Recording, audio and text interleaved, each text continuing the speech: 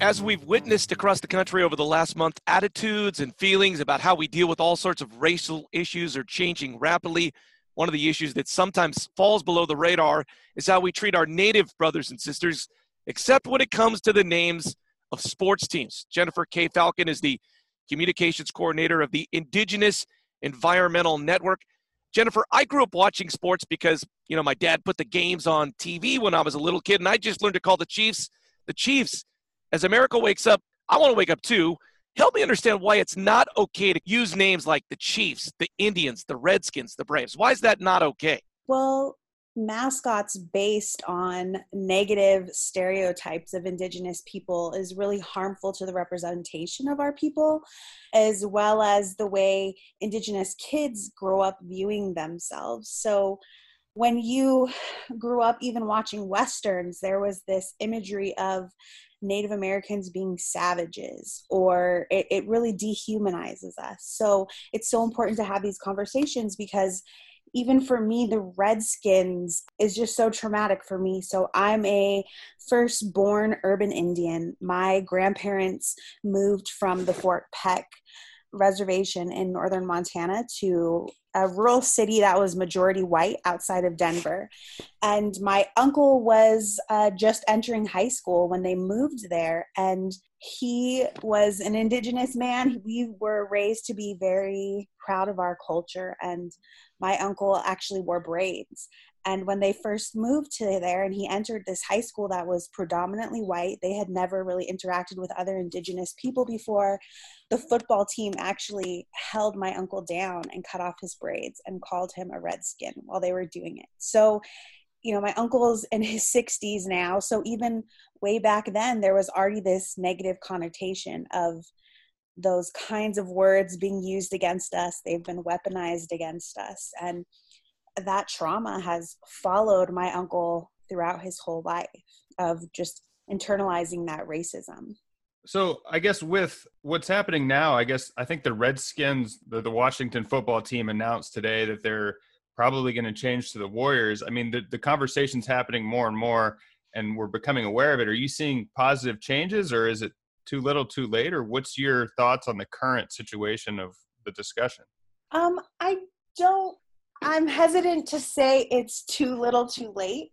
I think anytime we're having these conversations, it's important. And I definitely think the labor from the Black Lives Matter movement and this uprising right now has really also put a focus on Indigenous people, and violence to Black bodies is often hyper visible where we see it so much. And I think, as Larry had stated earlier, is you don't necessarily think about Indigenous people as much because our issues are so hyper invisible and we have been kind of erased from American history beyond these stereotypes of chiefs and Pocahontas that don't really represent who we are as people. So I think these conversations are important to have, and I think that this movement has made us really start thinking about the racism in our language in America and really the history of America and examining it a lot more.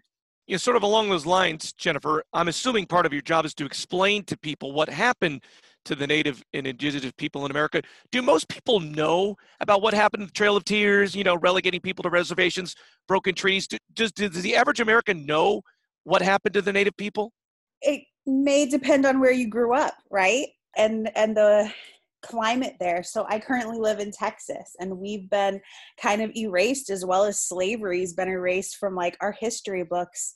I remember, as I had mentioned, I was the first of my family to be born in an urban area. And I remember going to school also in these all white school districts, and the way they talked about us and Thanksgiving and Columbus, and sometimes also being a little bit embarrassed because my mom would come into school and educate every classroom and was a very loud vocal parent on you are not teaching Indigenous history the right way.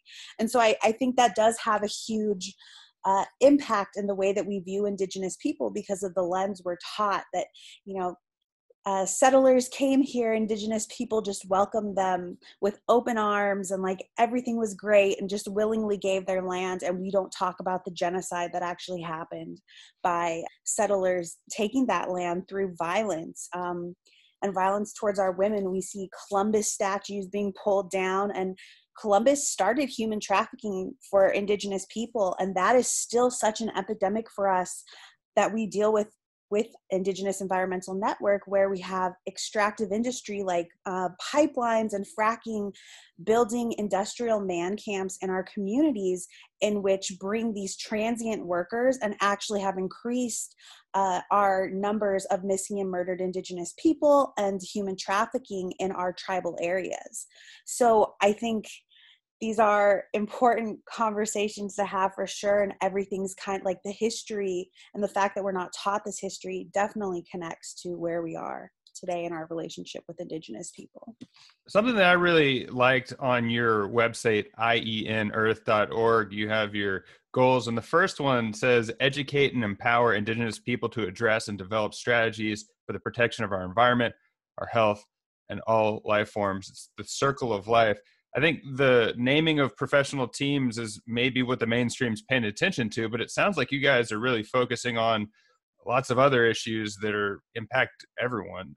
Can you talk more about, like, I guess you said you're focusing on fracking, but I'm from Texas, and I know that environment is not at the top of most people's list. That sounds like a uphill battle. What's it like working on those types of issues in Texas? Yeah, so I'm actually currently live in San Antonio, Texas, and I just ran a campaign against our Texas legislature against the anti-protest bill that they just passed in this past session last year, which penalizes anybody who is protesting infrastructure. It's a very broad bill that will be able to put us into jail, prison, and charge us with felonies if they deem we're trying to protest this critical infrastructure in a wrong way.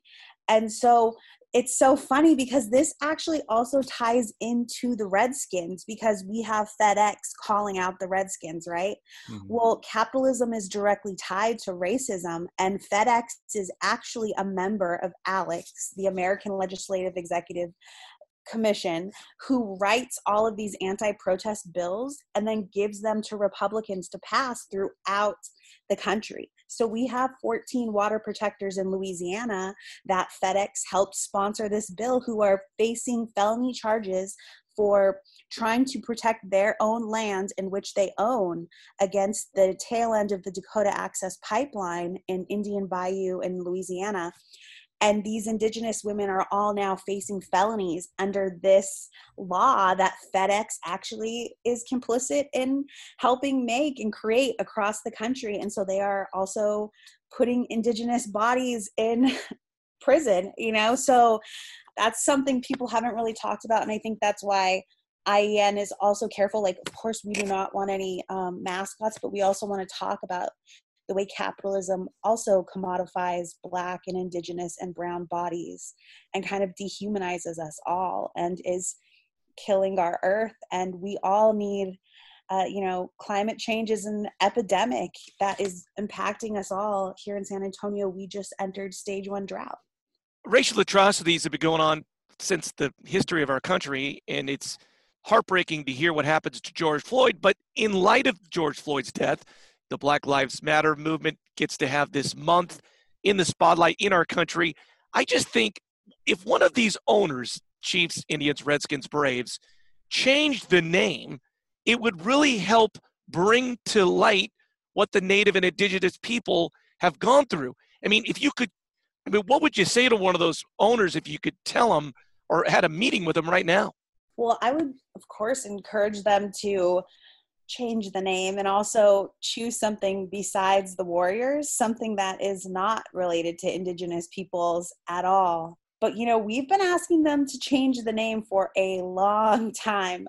We've had the American Indian movement protesting, outside of the Cleveland Indians. This has been a long-standing thing. I know when Dallas has their Cowboys versus Indians or Redskins game in Dallas, you know, there's Indigenous people out there every year protesting. And there's also settlers who are dressed in racist characters of Indigenous people outside of these games as well, and trying to say, like, we're honoring you. But if we're telling you that this does not honor us, you should probably just try to lean into that and understand and listen to those people that, if you are indeed trying to honor us, kind of try to also honor us by listening to our voices. Thank you so much. If you guys want to donate or find out more information, you can go to ienearth.org. They have a link on the right side of the page to donate. I want to thank you again, Jennifer Falcon from the Indigenous Environmental Network, for joining us today. I really appreciate it, for one, being enlightened by what you have to say. Thank you so much for having me.